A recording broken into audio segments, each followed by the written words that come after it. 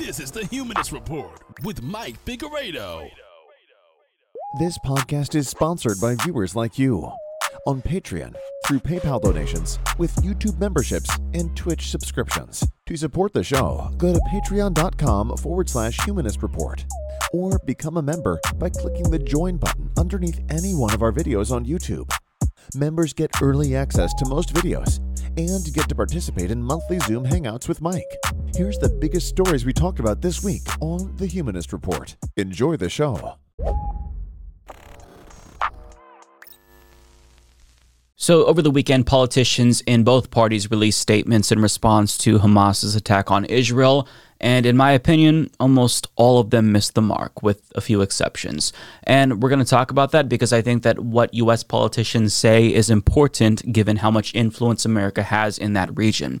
But having said that, though, I do want to first look at the events that unfolded on Saturday. And as Common Dreams reports, Hamas launched a surprise operation on an unprecedented scale against Israel early Saturday by land, air, and sea. Hamas's military chief, Mohammed Deif, said the operation was codenamed Al-Aqsa Flood. The day marks a tremendous strategic failure and defeat for Israel, even as it bombs Gaza in retaliation. The Palestinian Ministry of Health in Gaza says the death toll of the ongoing Israeli attacks on Gaza has risen to 198, with 1,610 injured. And Israel's Channel 12 reports that the Israeli death toll has risen to at least 40, and more than 740 people have been injured. Now, keep in mind that all of these numbers are subject to change, and it's very difficult to track these kinds of things as it happens, but just know that there's a lot of people who are suffering right now, and it's a very uncomfortable, nauseating thought, but that is the reality. So we're not going to focus too much on specific numbers, but the situation is very, very sad.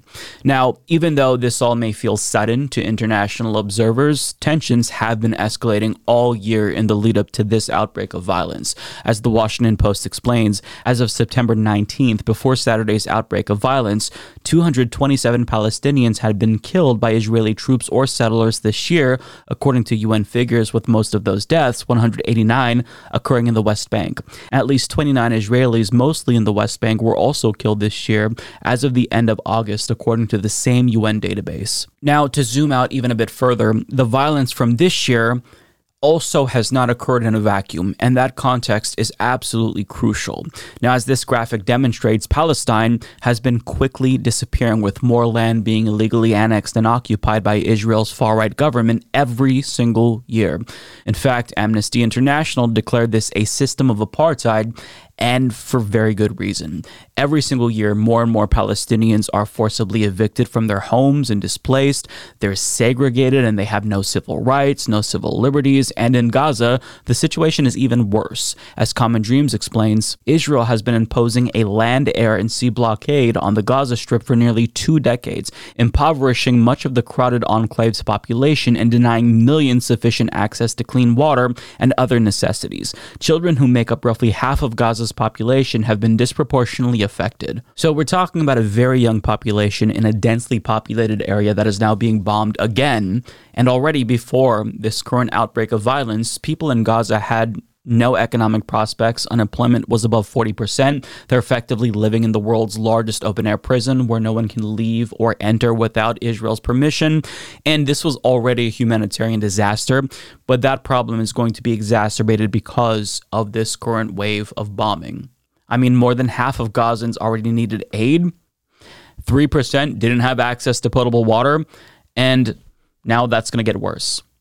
But if you are a Gazan, resisting this blockade is literally a matter of life and death. But the problem is that there's just no good options for resisting, because when they resist using violence, obviously Israel responds predictably with even more violence. But when they resist peacefully and they protest, they're still brutalized. In fact, you can't even peacefully resist here in the United States because the boycott, divestment, sanctions movement is banned in dozens of U.S. states. So we're not even allowed to advocate for peaceful resistance here in many states. So we're in this horrible situation, and it looks like there's no end. There's a power imbalance here, and only one side can choose to end apartheid, choose to end all the suffering, and that is Israel. And as long as Israel chooses to maintain this brutal system of oppression and subjugation and apartheid, peace is never going to be possible. And this is what politicians have to acknowledge. You can't just look at what happened in a vacuum. You have to zoom out and look at the entire set of circumstances here and understand that this sort of violence is inevitable. And as this graphic demonstrates, violence has been common in the region for decades. But one side always suffers disproportionately, and that is because they lack power, they lack resources, whereas the other side has all the power, all the resources, not to mention international support, and that's why we always see the same result. Now, having said that, does this justify Hamas's slaughter of innocent Israelis? Absolutely not. Targeting civilians is a war crime. It's never okay. It's bad regardless of who does it. And I hope that people condemn the slaughter of innocent civilians because that is not okay. And it's really important to remember as we see these news stories here that we shouldn't conflate the actions of Hamas with the actions of all Palestinians. And in the same breath, we shouldn't conflate the actions of the far-right Israeli government with the actions of Israel's citizens.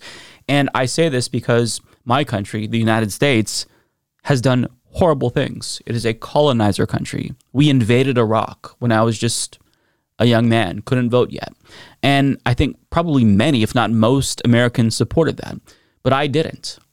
But we were lied to. There was a lot of propaganda. So I think that even though in a democratic situation you can elect your government, you still, in the end, don't have total control of what your government does.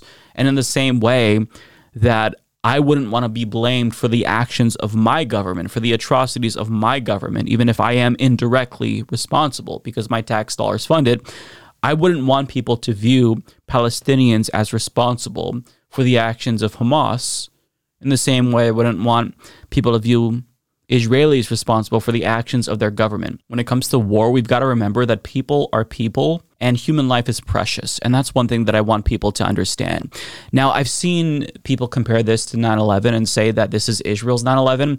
But if they think that that is indeed the case, then there's a lesson that they should learn.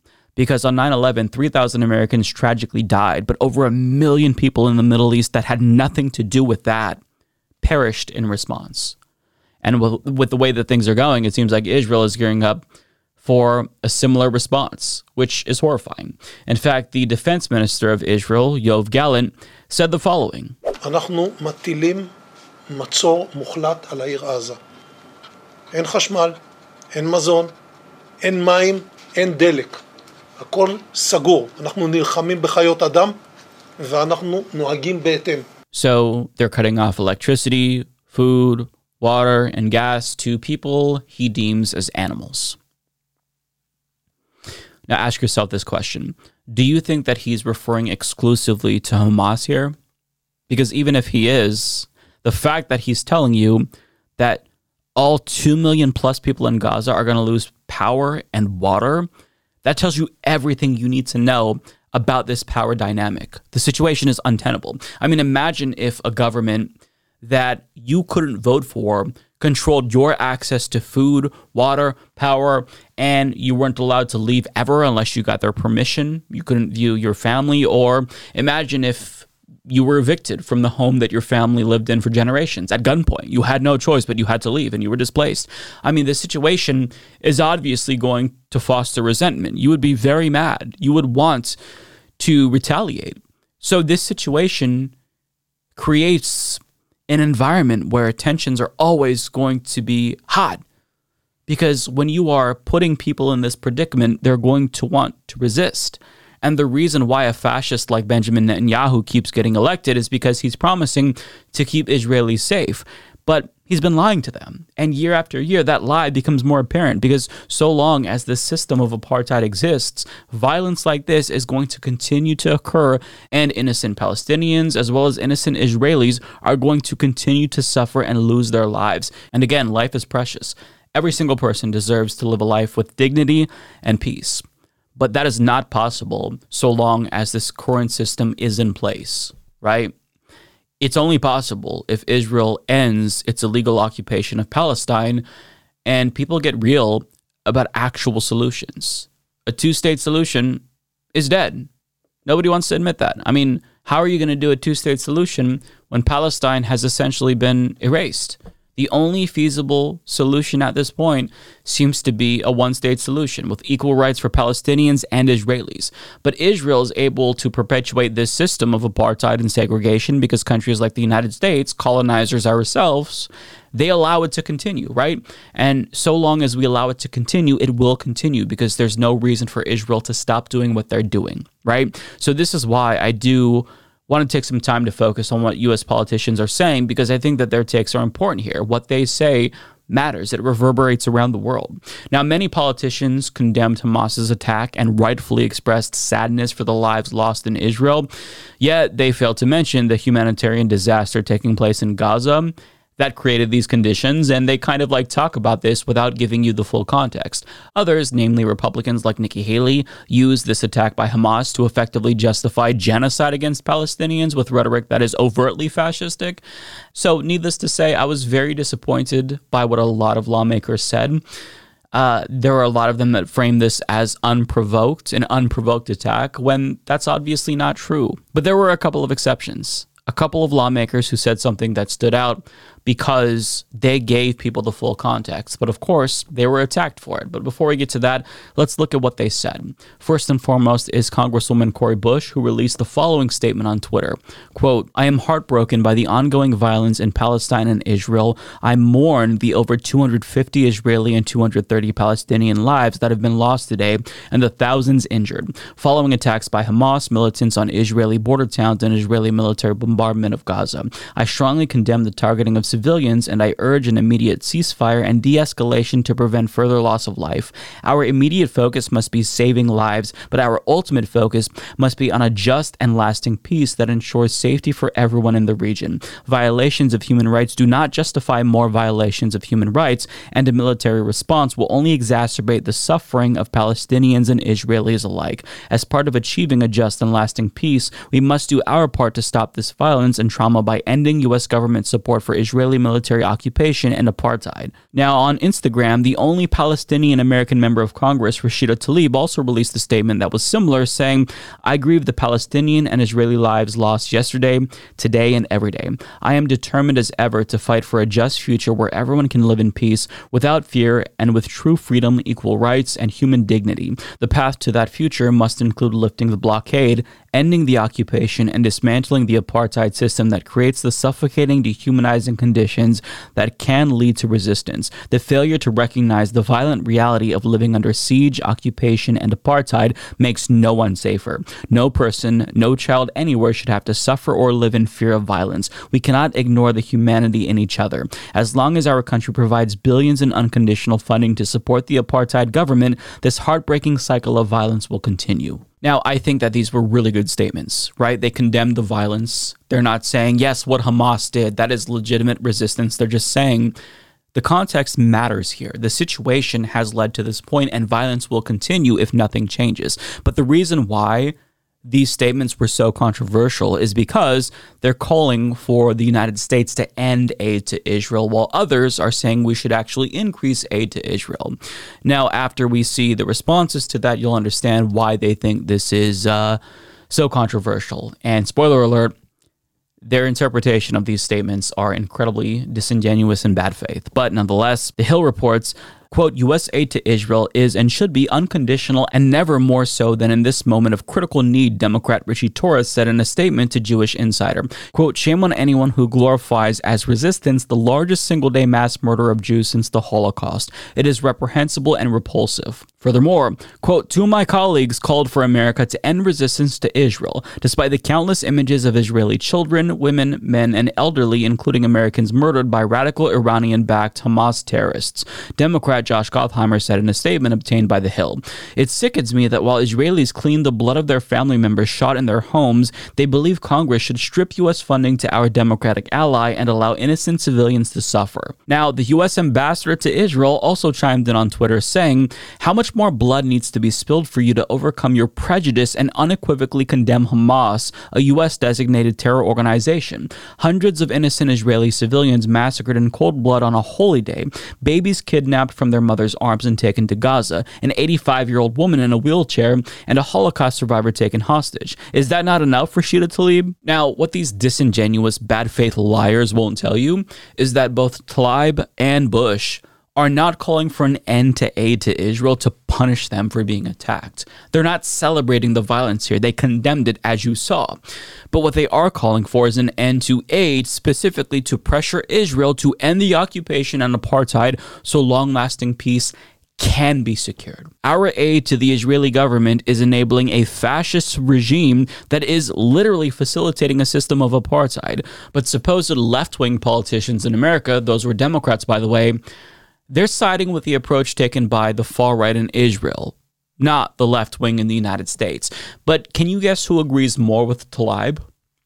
The left in Israel, because Ofer Kassif, a member of the Knesset's leftist Hadash coalition, echoed the same points made by Tlaib, saying, "We condemn and oppose any assault on innocent civilians, but in contrast to the Israeli government, that means we oppose any assault on Palestinian civilians as well. We must analyze those terrible incidents, the attacks, in the right context. We have been warning time and time again, everything is going to erupt and everybody is going to pay a price, mainly innocent civilians on both sides, and unfortunately, that is exactly what happened," he said. He continues, "The Israeli government is a fascist government, supports, encourages, and leads programs against the Palestinians. There is an ethnic cleansing going on. It was obvious the writing was on the wall, written in the blood of Palestinians, and unfortunately now Israelis as well," he added. So I think it's really poetic to see a Jewish Israeli politician echo what a Palestinian American politician is saying. Both of them are interested in long-term peace and stability, but they acknowledge that you can't make that a reality so long as the current situation continues. And we all know that the occupation will continue in perpetuity so long as America allows Israel to do this. But we're using our permanent seat at the UN Security Council to veto any and all resolutions that would rein in Israel, make them stop violating international law. And since we're not going to stop, they're not going to stop. And as a result, a lot of innocent people on both sides are going to continue to suffer, something that the left in Israel and the United States acknowledge.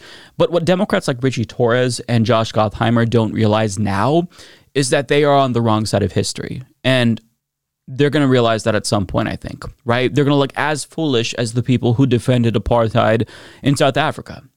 Might take some time, but that's where this is going, because I think more and more people are realizing that the current situation is completely unsustainable. You can't have one country control another country like this, or control a group of people like this, where they can't leave, their access to food and drinking water is controlled and now being withdrawn. It's not sustainable, right? So if you want peace, this situation has to end. Change needs to happen. Now, before we wrap up, I do want to look at a CNN interview by Dr. Mustafa Barghouti, which was actually really, really good. So he represents the Palestinian National Initiative. He is not affiliated with Hamas or the PLO, but what he says is the same thing as just a couple of U.S. lawmakers who got it right. And his words are crucial here because this is somebody whose experience is living under apartheid, living under the system of oppression in the West Bank. So what he says here, the context that he gives us is crucial. I represent a democratic Palestinian movement called Palestinian National Initiative, which is non-Fatah and non-Hamas. And we're of course, I am not affiliated with Hamas. But I think this situation that has evolved is a direct result of the continuation of the longest occupation in modern history.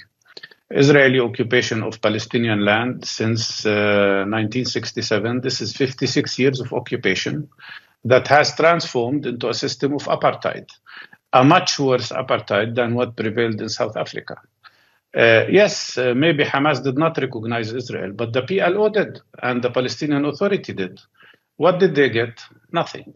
Since 2014, the Israeli governments would not even meet with Palestinians.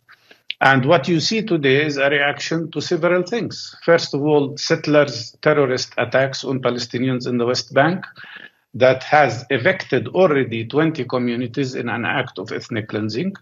248 Palestinians who were killed by the Israeli army and settlers in the West Bank, including 40 children. Attacks on the holy sites, the Muslim and Christian holy sites by Israeli extremists, as well as declaration of Netanyahu that he will liquidate the Palestinian rights and the Palestinian cause by normalization with Arab countries. And he dared even to go to the United Nations and carried in the United Nations a map of Israel, which included the whole of the West Bank, all of Gaza, all of Jerusalem, as well as the Golan Heights. He declared the annexation of the occupied territories. So, of course, Palestinians turn to resistance because they see that this is the only way for them to get their rights. The question here is not about dehumanizing Palestinians as is happening and calling them terrorists. It's about asking the question, why the United States supports Ukraine in fighting what they call occupation, while here they are supporting the occupier who continues to occupy us? And that right there is a damn good question. It's easy for Americans to see why resistance to Russia's genocidal war in Ukraine is both just and necessary. In fact, Americans literally support violent resistance against Russia, which is why we're sending them tanks and weapons. However, when it comes to Israel and Palestine, resistance in all forms by Palestinians is deemed unacceptable. Like, put aside Hamas's attack. Dr. Barghouti is not affiliated with Hamas. He doesn't represent Hamas, but he is a Palestinian in the West Bank. He's talking about even peaceful forms of resistance being met with condemnation. If you're a Palestinian and you protest peacefully, you are brutalized. You see violence. But even if you're in the United States, peaceful support for BDS, a peaceful movement, is met with censorship, which is a violation of the First Amendment. Americans need to think deeply about why this discrepancy exists, right? What is it? Is it a racial component? Why is this double standard here? Is it just U.S. geopolitical interests? Examine why that's happening, and if you hold this bias, why you have this bias. But I do want to get back to that interview and hear some more from Dr. Barghouti, because he's going to point out this double standard even when it comes to civilian casualties. Now, to be clear, all of the casualties are bad, and I feel like it's pretty easy for people to condemn it all because none of the suffering is good. It's horrible, right? But he points out that there's never the same concern for civilian casualties on the Palestinian side. People only see the harm done to Israelis, which is bad, but they never see what's happening simultaneously to Palestinians. It's just completely tuned out. I do not accept attacking any civilian. I do not accept that Israelis attack our civilians, but look at what Israeli planes are doing now in Gaza. They are bombarding houses. They're bringing down to earth, and you've shown that on your screen. Whole apartments, whole buildings, high-rise buildings are brought down to the ground, and we already are receiving reports about families who are killed. 9 people in one family, 10 people in another family, including children. I do not want any civilian to be hurt, neither by Palestinians or by Israelis. But the question is how to end that. Will it end by attacking Gaza Strip another time? Israel has already conducted 5 wars on Gaza. One of them lasted 51 days. They destroyed everything. This did not stop Hamas, did not stop resistance. There is one way to stop any violence, and that is to end the Israeli occupation. And that is for the United States to be fair. They cannot say that Israel has the right to defend itself, but we, the Palestinians, don't have the right to defend ourselves. Let me remind you with the case of Shireen Abu Akleh, who was not only Palestinian, but also an American, a very peaceful journalist. She was shot to death by an Israeli sniper. Was anybody indicted? Was anybody taken to court? No. 52 other journalists were also killed. Our first aid providers are shot at. Our doctors are shot at. This should stop. And the only way to stop it is to tell Israel, you have to respect international law, you have to end this illegal occupation, and accept Palestinians as equal human beings. Bingo. I don't think there's anything I can add to that. What he said there was really important. Now, one last clip that I want to leave you with is this video that I play whenever Israel-Palestine dominates the news cycle. It's a clip of the late, great Michael Brooks, who explains that his Jewish values teach him to oppose apartheid.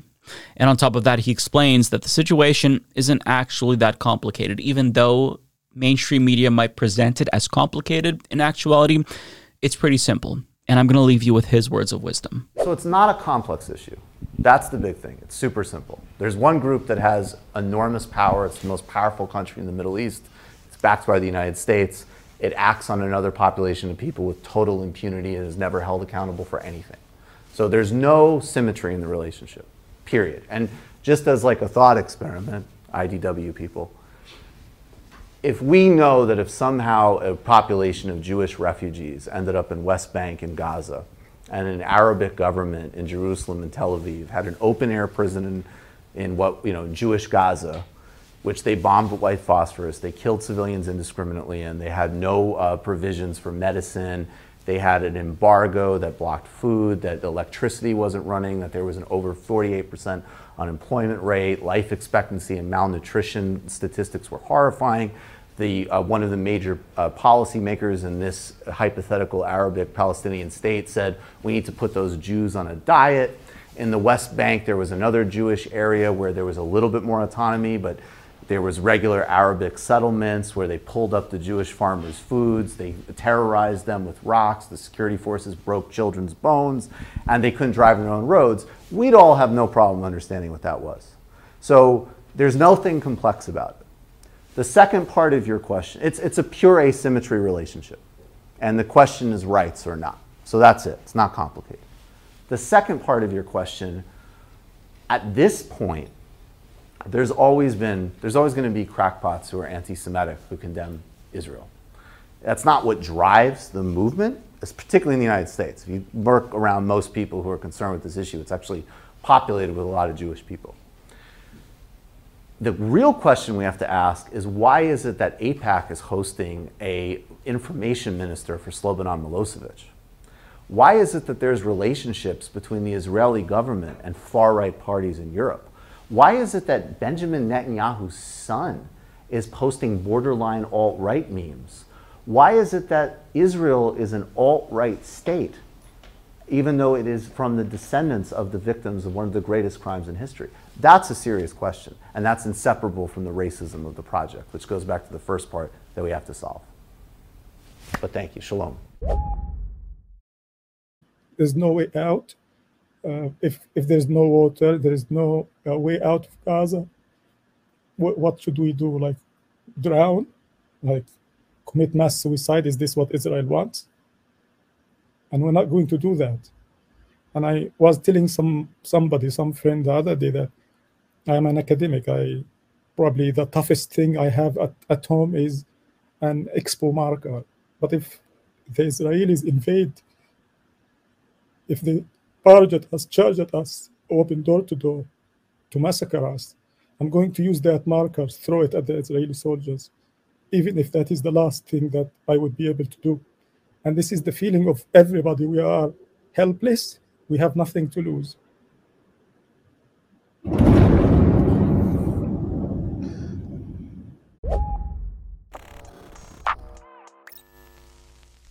You just heard from an academic living in Gaza who explained just how bleak the situation is, and towards the end of the clip there, that loud boom that you heard was actually a missile going off near his home. Now, that man is not a Hamas militant, but many people right now are conflating Hamas with all Palestinians in order to justify the atrocities that are being committed in Gaza right now by this man's government. But as Western governments greenlight an ethnic cleansing and war crimes, everyone just seems to be okay with it. Everybody seems to be turning a blind eye. Media is only showing you one side. They're only showing you the suffering of Israelis, but not Palestinians. And if you're stunned by the brutality of Hamas's attack on innocent Israeli civilians, that is a very normal and human response. It is barbaric and shocking. But anger over that is now being used to justify unfathomable brutality against more innocent civilians who did nothing wrong. Brutality against people in Gaza who had nothing to do with that attack that we saw on Saturday. So I want to show you the side of this story that you're not seeing from media or hearing from politicians, and I want people to understand that fear and anger and ignorance is leading them, it's leading all of us as a society to accept atrocities on a massive, massive scale. For example, a member of Netanyahu's Likud party in the Knesset is calling for a Jericho missile to be used in Gaza, which is a nuclear weapon. Now, this comes after Israel's defense minister, Yoav Gallant, called Palestinians animals and announced that food, water, and electricity will be cut off, which, by the way, is a war crime. But as a result, the Al Mazin Center reports that the Gaza Energy Authority announced that it has run out of fuel, which means that by the time you see this video, Gaza's sole power plant will no longer be in service, meaning that the population is officially in the dark, and that includes hospitals. They will no longer have the power to treat wounded civilians. And this news comes after Defense Minister Gallant announced that the Israeli military intends to commit more war crimes, as the Times of Israel reports, saying, quote, "I have released all the restraints. We have regained control of the area and we are moving to a full offense," with Prime Minister Benjamin Netanyahu saying he has no intention of negotiating, a comment that received absolutely no pushback by President Biden, by the way. And this comes as the Israeli military spokesperson admits that the goal of their bombing campaign in Gaza is damage, not accuracy, meaning that they're going to kill a lot of innocent civilians. And on top of that, there are reports that Israel is using white phosphorus bombs in the western port of Gaza, which is illegal under the 1980 Geneva Convention since they inflict suffocation and burning on people. Now, showing you a lot of this is against YouTube's terms of use, so I'm restricted in what I can show you. But I do think it's important to understand that the human suffering taking place right now in Gaza is incalculable. It's so utterly shocking that it caused this ambulance driver in Gaza to have a mental breakdown as he witnessed the carnage.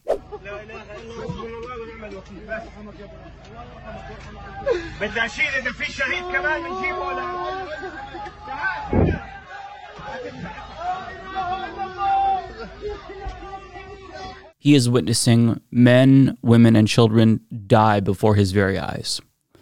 Our minds can barely comprehend that level of pain and suffering. And so when some of us see it, we just shut down, as he did, which is totally understandable. I don't know how I would react if I saw that much suffering. Now, let me remind you, all of this is taking place in what is effectively the world's largest open-air prison. Gaza is one of the most densely populated areas in the entire world, with 2.3 million people packed into 141 square miles, and about half of them are children under the age of 18. There's nowhere for them to go, nowhere to hide. Every single person is feeling the pain of this siege. Now, as evidence of Israeli war crimes continues to rack up, you'd think that there'd be international condemnation or even calls for restraint. And that would indeed be the case if we lived in a sane world. But we don't live in a sane world. And Western leaders aren't just turning a blind eye to Israel's war crimes, they are greenlighting it. Here's what Labor leader Keir Starmer said in response to the collective punishment of Gazans. I'm very clear. Israel must have that, does have that right to defend herself, and Hamas bears responsibility. A siege is appropriate? Cutting off power, cutting off water? Well, I think that Israel does have that right. It is an ongoing situation. Obviously, everything should be done within international law, but I don't want to step away from the sort of core principles that Israel has a right to defend herself and Hamas bears responsibility for these terrorist acts. And I would call on all responsible states, particularly Middle East responsible states, to call this out for what it is and to stand with the world in condemning, utterly condemning, these actions by Hamas. The international community is condemning the actions taken by Hamas, but as you saw, he can't condemn the war crimes. In fact, he said very clearly that Israel has the right to do war crimes, even though he contradicted himself and said that they should follow international law. A siege is a violation of international law, but he can't condemn it.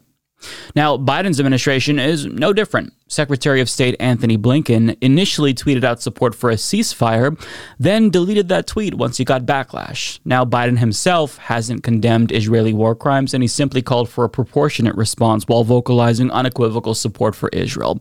But that's not to say that Biden doesn't care at all about the suffering of innocent Gazans, because he was merciful enough to at least allow them to be ethnically cleansed in lieu of them dying. For example, TikTok influencer Henry Sisson tweets, is amazing. President Biden is working on a plan with other countries that would allow civilians to safely leave Gaza and cross the border into Egypt. This is great news. President Biden is making sure that innocent people don't die due to the actions of Hamas. That's leadership. Yeah. Now, as Michael Wave correctly points out, this is ethnic cleansing. There is no ability for Palestinians who leave to return. This isn't a good compromise. This is a population transfer. Has everyone lost their minds? And I had the same thought when I read that. Now, Sama Sabawi explains how her grandmother responded to the news, saying, "I told my family in Gaza to get out when I heard reports the U.S. is coordinating a plan to offer safe passage for civilians out of Gaza into Egypt.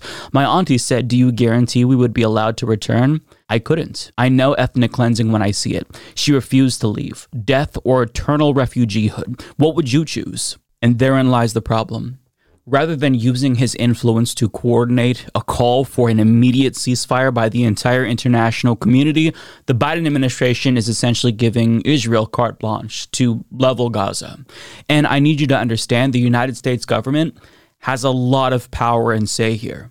So every single day that the bombing goes on, it is a choice, a policy choice made by the Biden administration. Blood is also on his hands.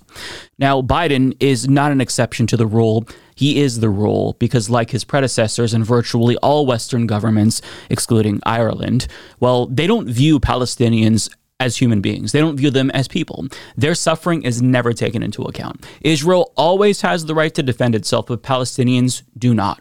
Right? Israel needs immediate aid, but Palestinians do not. Israel needs an Iron Dome, but Palestinians do not.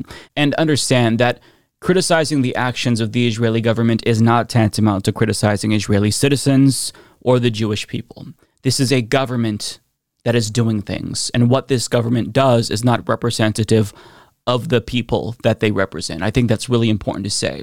Now, the Biden administration, in choosing to do nothing, is effectively aiding and abetting a fascist prime minister who is hell-bent on genocide.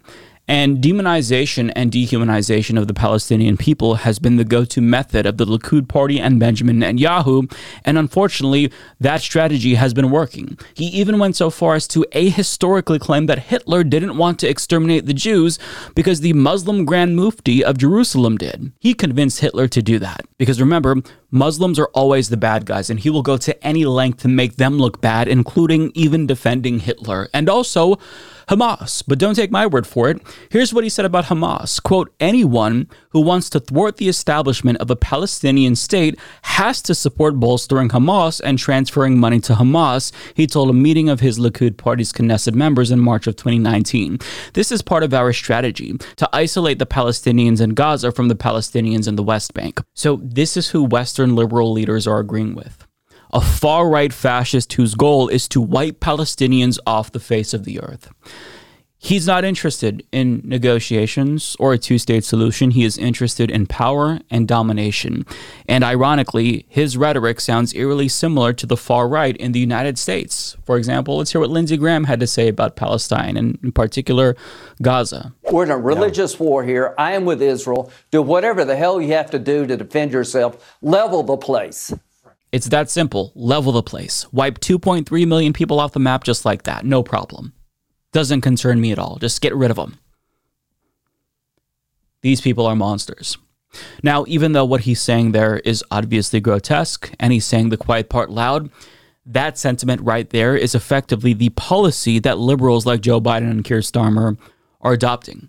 The question is, why? Why do liberal leaders suddenly sound like fascists in the United States when it comes to this issue? And the answer is simple. Follow the money.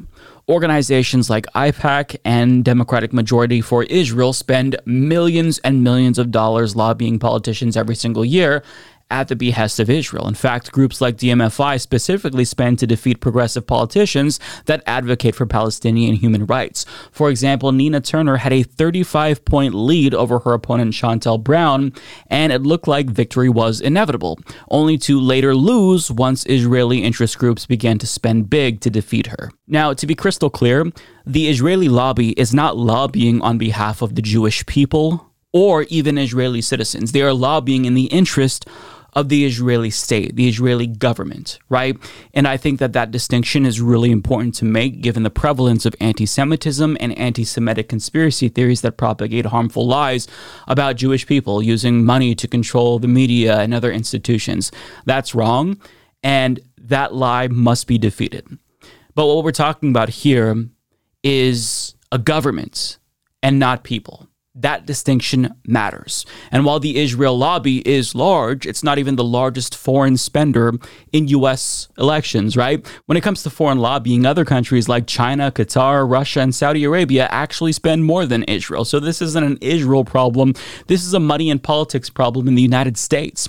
But if you ever wonder why our lawmakers make puzzling decisions like they support weapon sales to Saudi Arabia, even if they know that those weapons are going to be used on innocent civilians in Yemen, well, you can thank lobbying for that.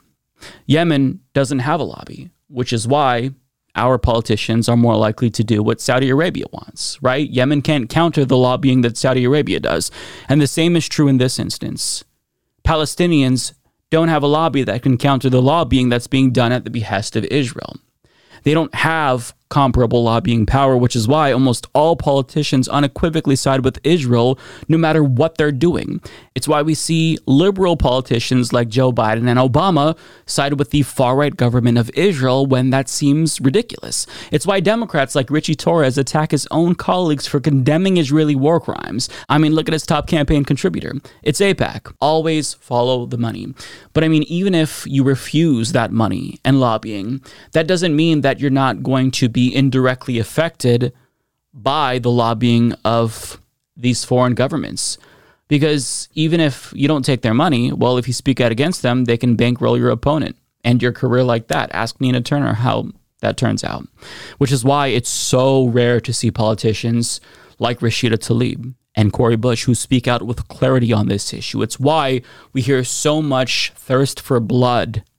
It's because these politicians are corrupt. Now, on the subject of Rashida Tlaib, a Palestinian American, just look at the way that politicians talk about her for simply saying that Palestinians deserve human rights.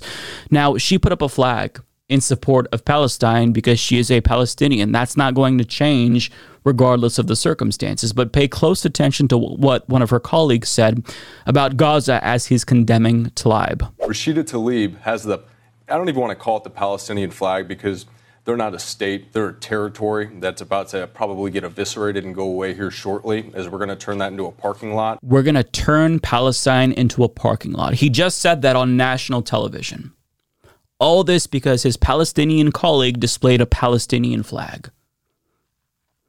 Now, on top of that, he also introduced legislation to ban her flag, by the way. But just for fun, let's take a look at who his top contributors are. Oh, look, it's the same organization that donates to Democrats, AIPAC. Therein lies the problem. This is why every politician, regardless of party, sounds the same. They're all taking money from the same interest groups, right? Now, you often hear about college students and journalists being blacklisted because they participate in a peaceful movement against Israeli apartheid, boycott, divestment, and sanctions. But do you think there's going to be any consequences for a sitting congressperson saying that we should turn Gaza into a parking lot? Of course not, because that type of dehumanizing rhetoric is normalized in the United States, and to be fair, in Europe as well, especially in the UK. So this is why we never hear about Palestinian suffering, because American politicians in both parties are paid to be complicit in their suffering and subjugation. And in theory, media could hold them accountable. That's what they're supposed to do. They're supposed to explain this conflict of interest that politicians have and call them out for it. But the problem is they're not doing that because they're complicit and also ignorant to an extent. Take CNN's Wolf Blitzer, for example, who spoke to an American doctor trapped in Gaza currently as they're being bombed. And he seemingly learned for the first time in real time that there's nowhere for citizens to escape when they're being bombed. You were there on a routine mission, a very important mission to take care of children. Were you prepared at all for this? Well, whenever you go to Gaza, you always know that there's danger of some violence while you're there. But no, I wasn't prepared for this. Let us know if you need to go into some sort of a bomb shelter or whatever, because I can hear those explosions going off right near you. There are no bomb shelters here. Is there any safe area that you can go to? Yeah, actually, I have a sister-in-law who's Palestinian. She tells me to stay away from the windows, so I'm away from the window. Stay by corners of walls that are more fortified, and open your mouth so your eardrums don't break if there's a lot of pressure. So I'm following her advice, and I'm in a safe part of the room. These are the people reporting on this subject, the people supposedly educating us about this conflict, completely ignorant of the details. And that ignorance is then exploited by Israel in order to cultivate a very narrow view of the entire situation. As Mondoweiss news director Yumna explains, the Israeli military is taking foreign press on tours of sites where Israelis were killed. Israeli media reported that only international outlets have been allowed on these government-sponsored tours. No local media has even been allowed to approach. At the same time, no foreign press are being allowed into Gaza, and so audiences in the West are being fed constant images of their favorite reporters cowering on the ground to take cover from rockets being fired from Gaza. It's why we're seeing countless reports like this one, where journalists are regurgitating lines and talking points fed to them by the Israeli army about decapitated Israeli babies, claims that are going unchecked and unverified. By taking only foreign press into these sites and feeding them info, Israel is again taking control of the narrative on the international stage. Western journalists are more than happy to play along, failing to do basic due diligence in conveying these stories to their audiences. And by not allowing local, Hebrew-speaking media into certain areas, Israel is shielding itself from the criticisms and growing frustrations of a population that could easily eventually turn on the government for failing to protect them. It's a win-win situation for Israel. It gets to put out to the world the images that it wants, dead Israelis, while limiting what it doesn't want the world to see or hear, real-life Gazans as human beings, and preventing its own people from the truth of its colossal failure, right? And it's very difficult to obtain accurate information during times of war because you really don't know what's true and what's false. It takes time to verify these things. It's called the fog of war for a reason. I mean, even a video that you're looking at could be misleading because you could be seeing something that looks legitimate, but it could be old. It could be from an entirely different region of the world. So you've got the fog of war, and on top of that, you have the added issue of this curated one-sided narrative that journalists are accepting from the Israeli government without verifying and fact-checking. And on top of that, you have the additional layer of ignorance from pundits. And if the people in media are ignorant, then the people who are being educated by them are also going to be ignorant. So this is a problem. This is why people are seemingly fine with calls to annihilate Gaza from the face of the world. And Israel wants you to only see Hamas's brutality because they hope that that justifiable anger that you feel when you see it will cultivate support for their barbarity in return. They want you to think that their response is proportionate. It's called manufacturing consent. Now, Cosmic Slop shares how the baby beheading story hasn't been verified, yet it has been reported widely by mainstream media. And also, he points out how the German girl who attended the Israeli music festival during the Hamas attack thought to be dead is actually alive. And in response, Scarlett makes a really good point saying, do any younger folks wonder how the media tricked a bunch of Americans into supporting the Iraq war and more, or does this clear it up? And I think that's a really good point, and it's something that we should all keep in the back of our minds. Odds are, if you're watching this, you're a good person. I think most people are good people. And powerful people are either wittingly or unwittingly exploiting your justifiable sense of outrage over violence to justify genocide and ethnic cleansing. And you can't let fear and emotions persuade you. You have to think clearly and understand that all human life is precious. The lives of Israeli citizens and Palestinians are precious. But the media doesn't want you to think about Palestinian suffering. For example, look at the questions that a BBC reporter asked a Palestinian man who just lost 6 family members. Look at what she continues to focus on as he explains how dire the situation is and the pain he just experienced. They were just sitting at their home and they were simply bombarded. Their entire building was brought down. My cousin, Aya, her 2 children, her husband, her mother-in-law, and 2 other relatives died immediately, were killed instantly. And 2 of her youngest children, a twin, 2 years old, are now in intensive care. This is truly heartbreaking. And the issue here, Kirsty, is that they have no bunkers, they have no Iron Dome, they have nowhere to go. They are simply sitting ducks for the Israeli war machine. I'm sorry for your own personal loss. I mean, can I just be clear, though? You cannot condone the killing of civilians in Israel, can you? Nor the kidnapped families. No, we don't condone. And we are very clear, Kirsty. We reject any targeting or harming of civilians from all sides.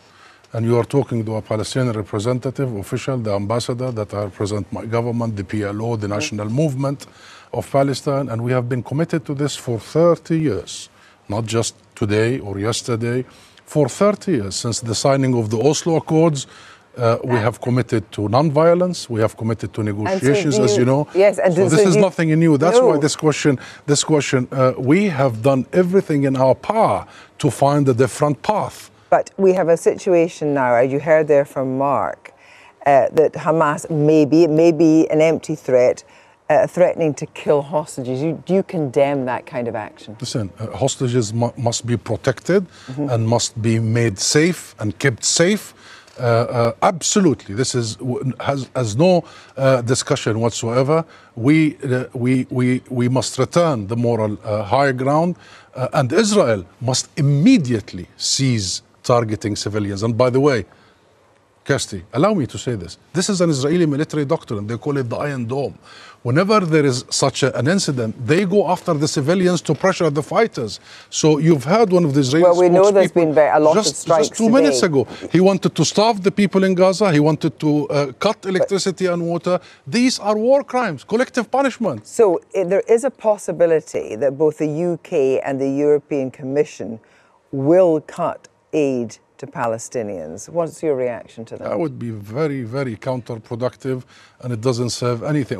They will do exactly what is Israel doing. They will do exactly the collective punishment and punishing the people who has nothing to do with this. My cousin is not Hamas. In fact, her husband works for the Palestinian Authority, the opponents of Hamas. These kids, 4 years and 2 years, have nothing to do with Hamas. Everybody, including these silly ideas in the world, are punishing the people that have nothing to do with this. And we know that children very young are also have died in Israel. So in your view, is this a contained but appalling conflict between Hamas and Israel, or do you think Hamas want to widen the conflagration? No, it's Israel now that wants to widen the scope.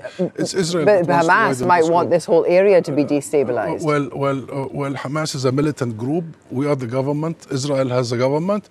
There is the international community. The first and the most important priority now is just to stop this madness. That was so frustrating to watch because like an NPC, she just kept asking the same questions. Yeah, I get that your family's dead, but do you think Hamas is bad or not? When he's explaining, he agrees with her, but she just won't take yes for an answer. And this is a microcosm of a bigger issue that we see with media when it comes to this. They just ignore the suffering of Palestinians. She's literally ignoring the suffering that his family has endured and just continues to ask him about Hamas. Now, in a different interview, he called out this double standard that's all too common with the mainstream media in the West, and I think that what he says here was important. And the mainstream media, for 75 years, you bring us here whenever there are Israelis who are killed. Did you bring me here when many Palestinians in the West Bank, more than 200 over the last few months? Do you invite me when there is such Israeli provocations in Jerusalem and elsewhere? Because what Israelis have seen, which we started by saying tragic, the last 48 hours, the Palestinians see every day for the last 50 years. You know the situation in Gaza, you've just described it. And he is absolutely correct. And the reason why there's this callousness here is because Hamas is being conflated with Palestinians, which therefore places blame on Palestinians for all of the actions of Hamas. And that's a really convenient propaganda trick for a number of reasons. First, it justifies atrocities against Palestinians under the pretense that they struck first, for example. And also, anyone who vocalizes support for Palestinians is labeled a terrorist sympathizer because, again, in their eyes, Hamas and Palestinians are synonymous. Now, take Jake Tapper in the U.S., for example, who also promotes the same exact line of thinking. These last few days have been a real eye-opening period for a lot of people, a lot of Democrats, a lot of progressives, in terms of anti-Semitism on the left. A lot of people who seem more shocked at dehumanizing language used by world leaders to describe Hamas than what Hamas actually perpetrated on Saturday. Yeah, so throughout this video, I've shown you countless examples of dehumanizing language being used. Did you once get the sense that I'm referring to Hamas?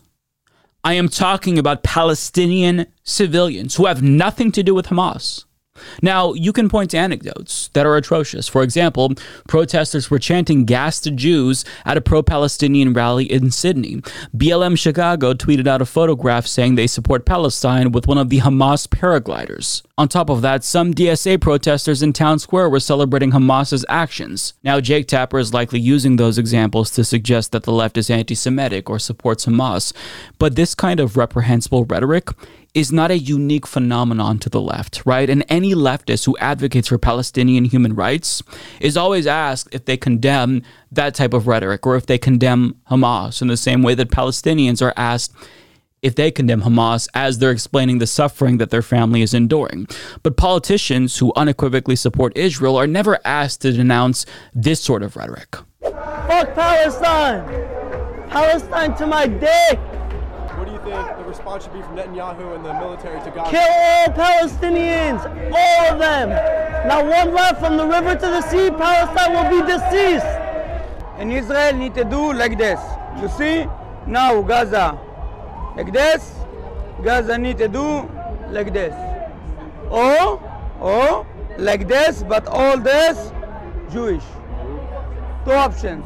What do you think the response should be to Gaza? We gotta wipe them off the fucking map. I'm talking about every fucking flatten them like a parking lot. Yeah, wait. Flatten them out once and There's for all. nothing else you can do. They proved to us that there's nothing else you can do. We tried, and we tried everything. It doesn't work. We have to wipe them flat off the fucking map, like a fucking parking lot. I'm not stopping till all Arabs are wiped out.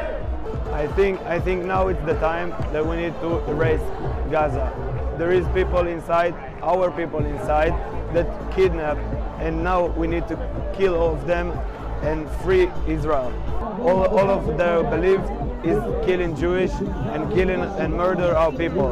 Flatten Gaza.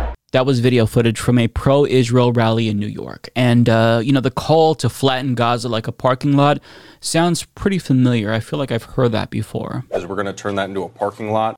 That's right. But, there's no calls for this kind of rhetoric to be condemned. None.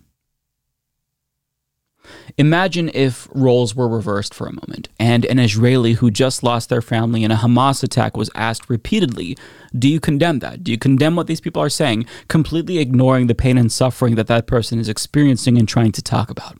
I think most people can understand that would be unacceptable, because it is.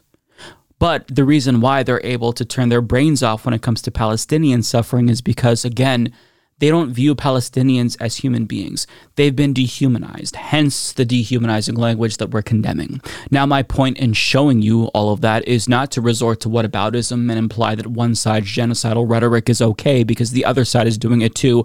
The point is to demonstrate that, again, you're only getting one side of the picture. You're not getting the full story. People who advocate for human rights are portrayed as anti-Semitic cretins who support barbarism against innocent Israeli civilians, when that's not the case. All we are saying is that using one atrocity to justify a genocide and ethnic cleansing against a population of people who had nothing to do with what happened on Saturday is wrong. But nobody's willing to say that. And this dehumanization of Palestinians is reinforced through media again and again. It's reinforced by our politicians. And it's also disseminated by people with very large platforms, like ignorant celebrities. For example, Justin Bieber tweeted out a picture that says, "Pray for Israel," superimposed over a picture of destruction in Gaza. Now, as David Griscom puts it, Palestinians don't even get to own pain in U.S. media. It's simply given away to Israel. And he's exactly right. Jamie Lee Curtis did the same thing. She made a post on Instagram in support of Israel, writing "Terror from the skies" with an Israeli flag, not realizing that this was a picture of Palestinian children being bombed by Israel. And while Noah Schlapp from Stranger Things called for peace for Israelis and Palestinians, he also conflated Palestinians with Hamas, writing on Instagram, "You either stand with Israel or you stand with terrorism. It shouldn't be a difficult choice. Shame on you." Now, if this were an ordinary 18-year-old or 19-year-old, however old he is saying this, I just think, listen, you really need to work on your wording because you worded that in a very clumsy way. It sounds like you're saying that you think Palestinians are terrorists, and I hope that that's not what you mean. But the problem is that this is no ordinary young man. This is somebody with a very large platform. This is a celebrity, and a lot of people follow him. But the problem is that what he's saying isn't going to get much pushback because he's just parroting the mainstream narrative, right?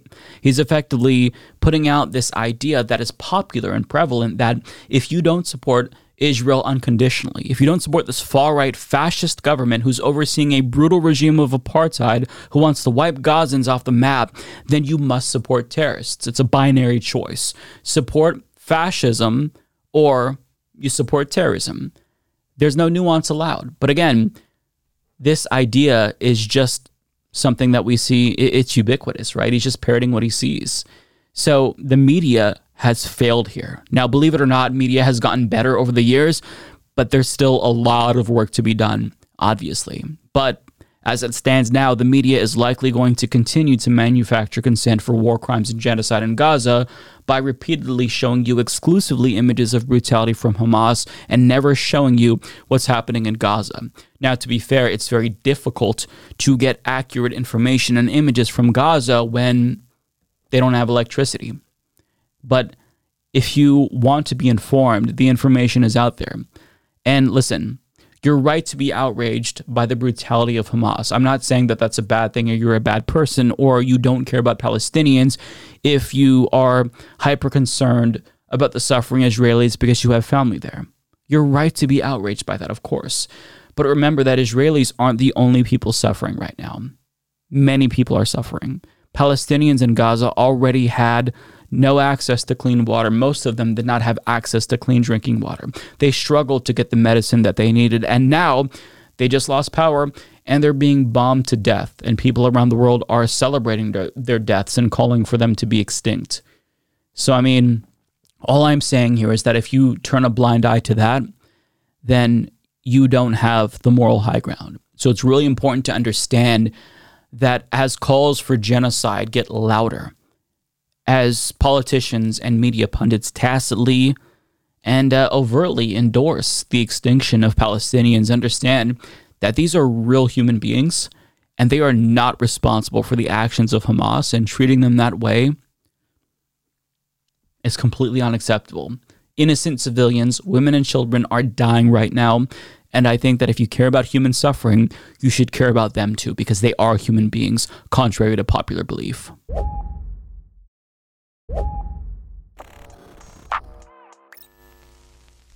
Literally every single change that Elon Musk has implemented since taking over Twitter has been incomprehensibly stupid when it comes to basic functionality and overall usability. Everything that he has done has made the platform demonstrably worse, and those who use Twitter know that I'm not being hyperbolic.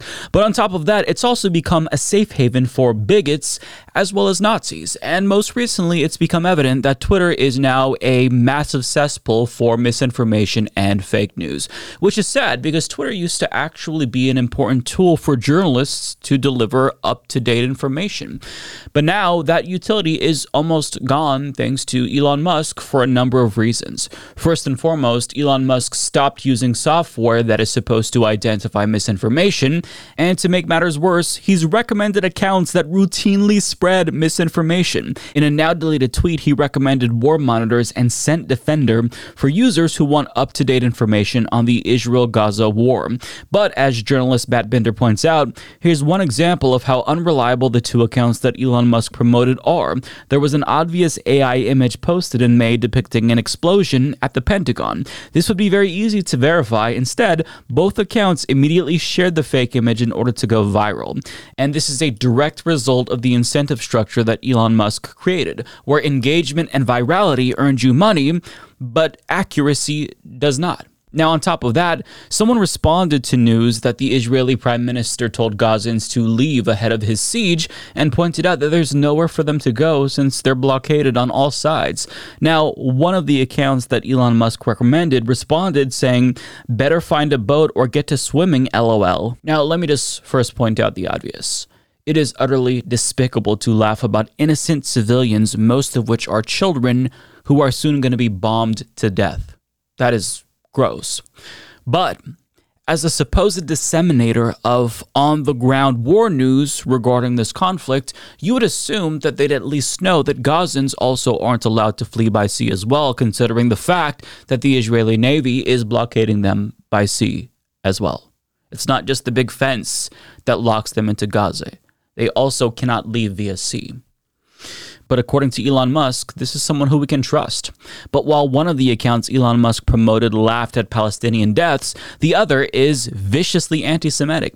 Matt Binder shared these screenshots of the replies saying, "Mind your own business, Jew, and go worship a Jew, lil bro." Yeah. So he promoted one news account that hates Palestinians and the other that hates Jews. I mean, maybe this is his way of giving us a both sides take on this. But obviously, he ended up deleting that endorsement of these accounts. But even though he withdrew his endorsement of those two hate-mongering accounts, he still regularly interacts with very hateful accounts on a regular basis. That includes libs of TikTok, whose tweets have encouraged nearly a dozen bomb threats. And on top of that, he's interacted with Peter Sweden, a Holocaust denier who was fear-mongering about Muslims in Sweden. And on top of that, he interacts with bigoted far-right account And Wokeness, who shared a picture of Muslims in London, calling it a ticking time bomb, to which Elon Musk responded, saying demographics is destiny. And as Wild Geerders points out, this is straight up neo-Nazi shit. Any company still buying ads on Twitter should be boycotted. And they are absolutely correct about that. But while we're on the subject of ads, Twitter's new ad format makes it so that way a plethora of insane bigoted ads can't be reported or blocked, nor do they disclose the fact that they're ads, which by the way is illegal, as Good Politic Guy and the community notes pointed out. So we've watched the world's richest man devolve into a fascist over the course of a year, and as he goes down, he's taking Twitter with him, which isn't just sad. It's troubling because this has real-world ramifications, right? His radicalization spells doom for the rest of the world. And journalists are now explaining how difficult it is to get accurate information out in this environment that Elon Musk has fostered, because now they're effectively having to compete with verified users spreading fake news and misinformation, because that's what gets clicks and engagement. Wired reports, for many reasons, this is the hardest time I've ever had covering a crisis on here. Justin Peden, an OSINT researcher from Alabama known online as the Intel Crab, posted on X. Credible links are now photos. On-the-ground news outlets struggle to reach audiences without an expensive blue checkmark. Xenophobic goons are boosted by the platform's CEO. End times, folks. When Peden covered the escalation in Gaza in 2021, the sources he was seeing in his feed were from people on the ground or credible news agencies. This weekend, he says verified content or primary sources were virtually impossible to find on X. Boosted by the algorithm that promotes users willing to pay X $8 a month for a premium subscription, posts from those with a blue checkmark shot up to the top of news feeds for people seeking information about the conflict. Rather than being shown verified and fact-checked information, X users were presented with video game footage passed off as footage of a Hamas attack and images of fireworks celebrations in Algeria presented as Israeli strikes on Hamas. There were faked pictures of soccer superstar Ronaldo holding the Palestinian flag, while a 3-year-old video from the Syrian civil war repurposed to look like it was taken this weekend. As a result, Peden says that he and his fellow OSINT researchers have to spend their time debunking years-old content rather than verifying and sharing real footage from the conflict. And as this Bloomberg headline puts it, the Israel-Hamas conflict was a test for Musk's X, and it failed. And ironically, you wouldn't actually be able to see that headline if that article were shared on Twitter, because Elon Musk chose to remove headlines to make the site more aesthetically pleasing. Yeah. So as much as I complained about Twitter before as a toxic hell site, before Elon Musk took it over, this is one of those situations where you really don't know what you've got till it's gone. Because love it or hate it, Twitter was useful in disseminating accurate information. Sure, there were issues with fake news before he took it over. Sure, it was still very toxic as a social media platform. But whatever usefulness it once had is now non-existent thanks to Elon Musk. But to his credit, in destroying Twitter, he also destroyed the myth of meritocracy simultaneously, because those who assumed anyone with wealth had to be intelligent are now realizing that our capitalist system isn't as fair as they once thought it was, because most people, I think, can clearly see that Elon Musk is not a genius. In fact, he's a giant dumbass.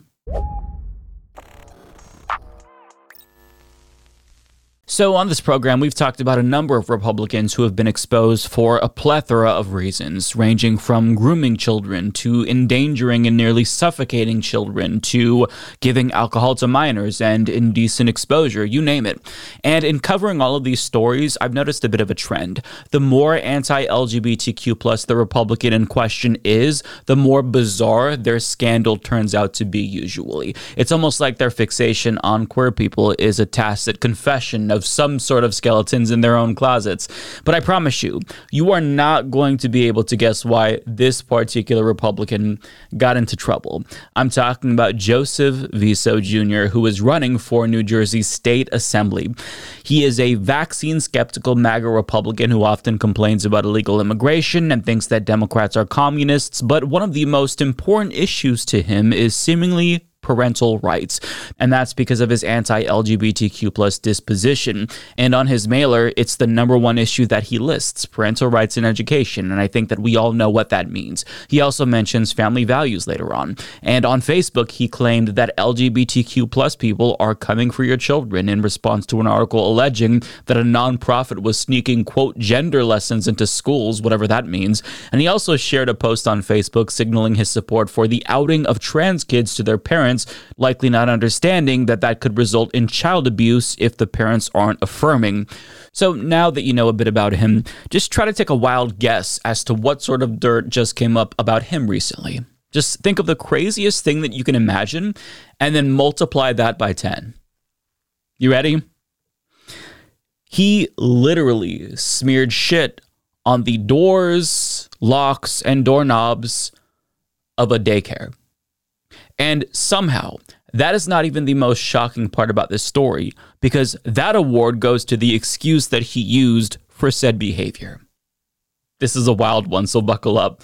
HuffPost reports, Viso had a dispute with the daycare center, which was next to his business, and he told the Globe that daycare employees harassed my men every day. They had cars ticketed every time my men parked on a side street.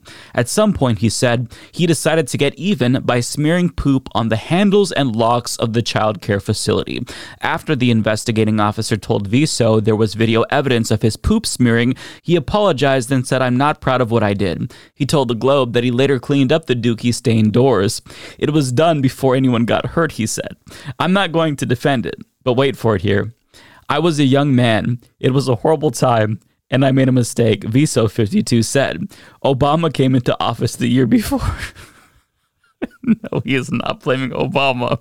That would make Viso about 39 at the time, an age when most people have learned not to smear poop. Oh, he smeared shit on the doors of a building where children go to, and he blamed Obama. You know, just when I thought that I've seen everything, a new GOP candidate comes along and just blows my mind. His excuse was he was in a dispute with his neighbor. He was also distraught over Obama's victory. So, you know, why not get even and smear shit all over the doors of this daycare, again, where kids go to. Now, he says that the reason why this dispute took place was because this daycare, which was next to his electrical business that he owned, was getting his employees ticketed, calling the police on them. But I mean, the question is, why would that owner of the daycare do that? Was there a valid reason? Were, they parking illegally there? Were they trespassing? On top of that, there was allegations that the daycare claims that, his employees were blasting loud music that was inappropriate right next to a daycare. So I think that I need more context to determine why this dispute even took place, because knowing what I know about him, I just have to automatically assume that he was in the wrong. And on top of that, the fact that he couldn't settle this amicably and resorted to shit smearing says so much about the way that he'd behave as a lawmaker. Like I said, the most anti-LGBTQ plus politicians are usually the ones with the most bizarre scandals. But that's not all, because LGBTQ Nation adds, in 2016, Viso pleaded guilty in federal court to one count of conspiracy to distribute methadone. Police charged him with possessing 5,000 grams of it, enough to make 5 million ecstasy tablets, synthetic and pathogenic street drugs. He said he sold the drugs to help pay for his cancer treatments at the time. In 2014, Visa was charged with illegally possessing a sawed-off shotgun near a school and sentenced to 2 years probation for it. He said he pleaded guilty because he couldn't afford a lawyer. In 2013, he was charged with possession of heroin and smoking materials. He pleaded guilty to possession with intent to use drug paraphernalia. Wow. Now, the article brings up lawsuits for non-payment of bills, along with the fact that he owed over 200 creditors more than $3 million combined. But I don't think that being poor is a crime, so I don't find that scandalous. But I do find his excuse for distributing methadone genuinely heartbreaking. That is, if he's telling the truth, which I have my doubts about. But just for a moment, let's be extra charitable to him and assume that he is being honest there. He says he sold drugs to pay for cancer treatments. Listen, as a leftist, I think that healthcare should be free at the point of service to everyone, including Republicans who smear shit on doors. And in theory, you'd think that an experience like that would shape his worldview, except it seemingly hasn't. So I recalled seeing a mention of healthcare on his mailer, but when you read the details, or what you can make out at least, since the image quality is shittier than the fecal matter that he smeared on doorknobs, you can see that this isn't about healthcare. It's a reference to his anti-vax sentiment, which reads, protect individual right to bodily autonomy, ensure safety and transparency in medical recommendations and the metrics used to suggest them. Now, to be clear, he is not talking about reproductive healthcare when he references bodily autonomy. He's referring to the vaccine mandates that were temporarily enforced during the height of the pandemic. And I just find this so bizarre, so weird. I mean, he's had life experiences that allow him to relate to working Americans, aside from the shit smearing, of course. I mean, the poverty, him having to sell drugs to pay for cancer treatments, assuming he's telling the truth. That's a Breaking Bad-esque story. So even if you're lying, just the fact that you lied about that tells you that you know that healthcare is an issue. Why not link that to medical debt? He also filed bankruptcy before. The number one cause of bankruptcy is medical debt. Like, there has to be some sort of mechanism in your brain that gets you to think deeper about these issues because you want to be a politician, right? He was also busted for possessing heroin. Why not advocate for drug decriminalization or even gasp legalization? Because he doesn't want to do that. Instead, he's on Twitter sharing memes comparing Joe Biden to Hitler, denying global warming, promoting ivermectin as a treatment for COVID, and doing January 6th apologia, just to name a few things that he's posted about. This is why Republicans fucking suck, because even when they have experience that should theoretically help them appeal more to working Americans, assuming that he's telling the truth, again, they waste their time on dumb bullshit like that. Although, to be fair to him, shit is something that he knows a thing or two about, so it's pretty appropriate. But I mean, it's so ridiculous. It shows why this party cannot be taken seriously, because they are incapable of talking about substantive issues that actually need to be addressed.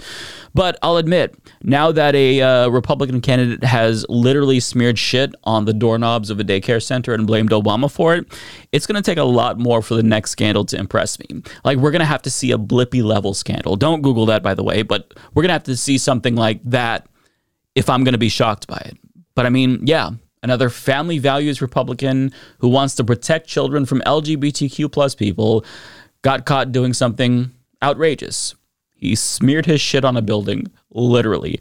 And what's interesting about this story is that I'm not even a little bit surprised. Like, it's shocking. The details are certainly shocking, but this is something that I think is absolutely within the realm of possibility when we're talking about GOP politicians. So I'm not surprised, and I doubt that you were either.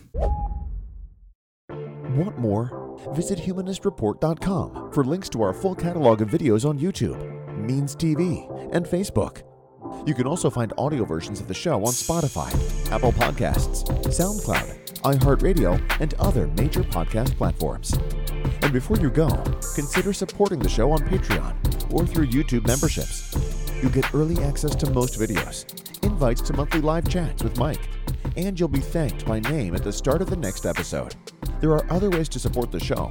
You can like, subscribe, turn on notifications, and share our content on social media. Thank you for watching.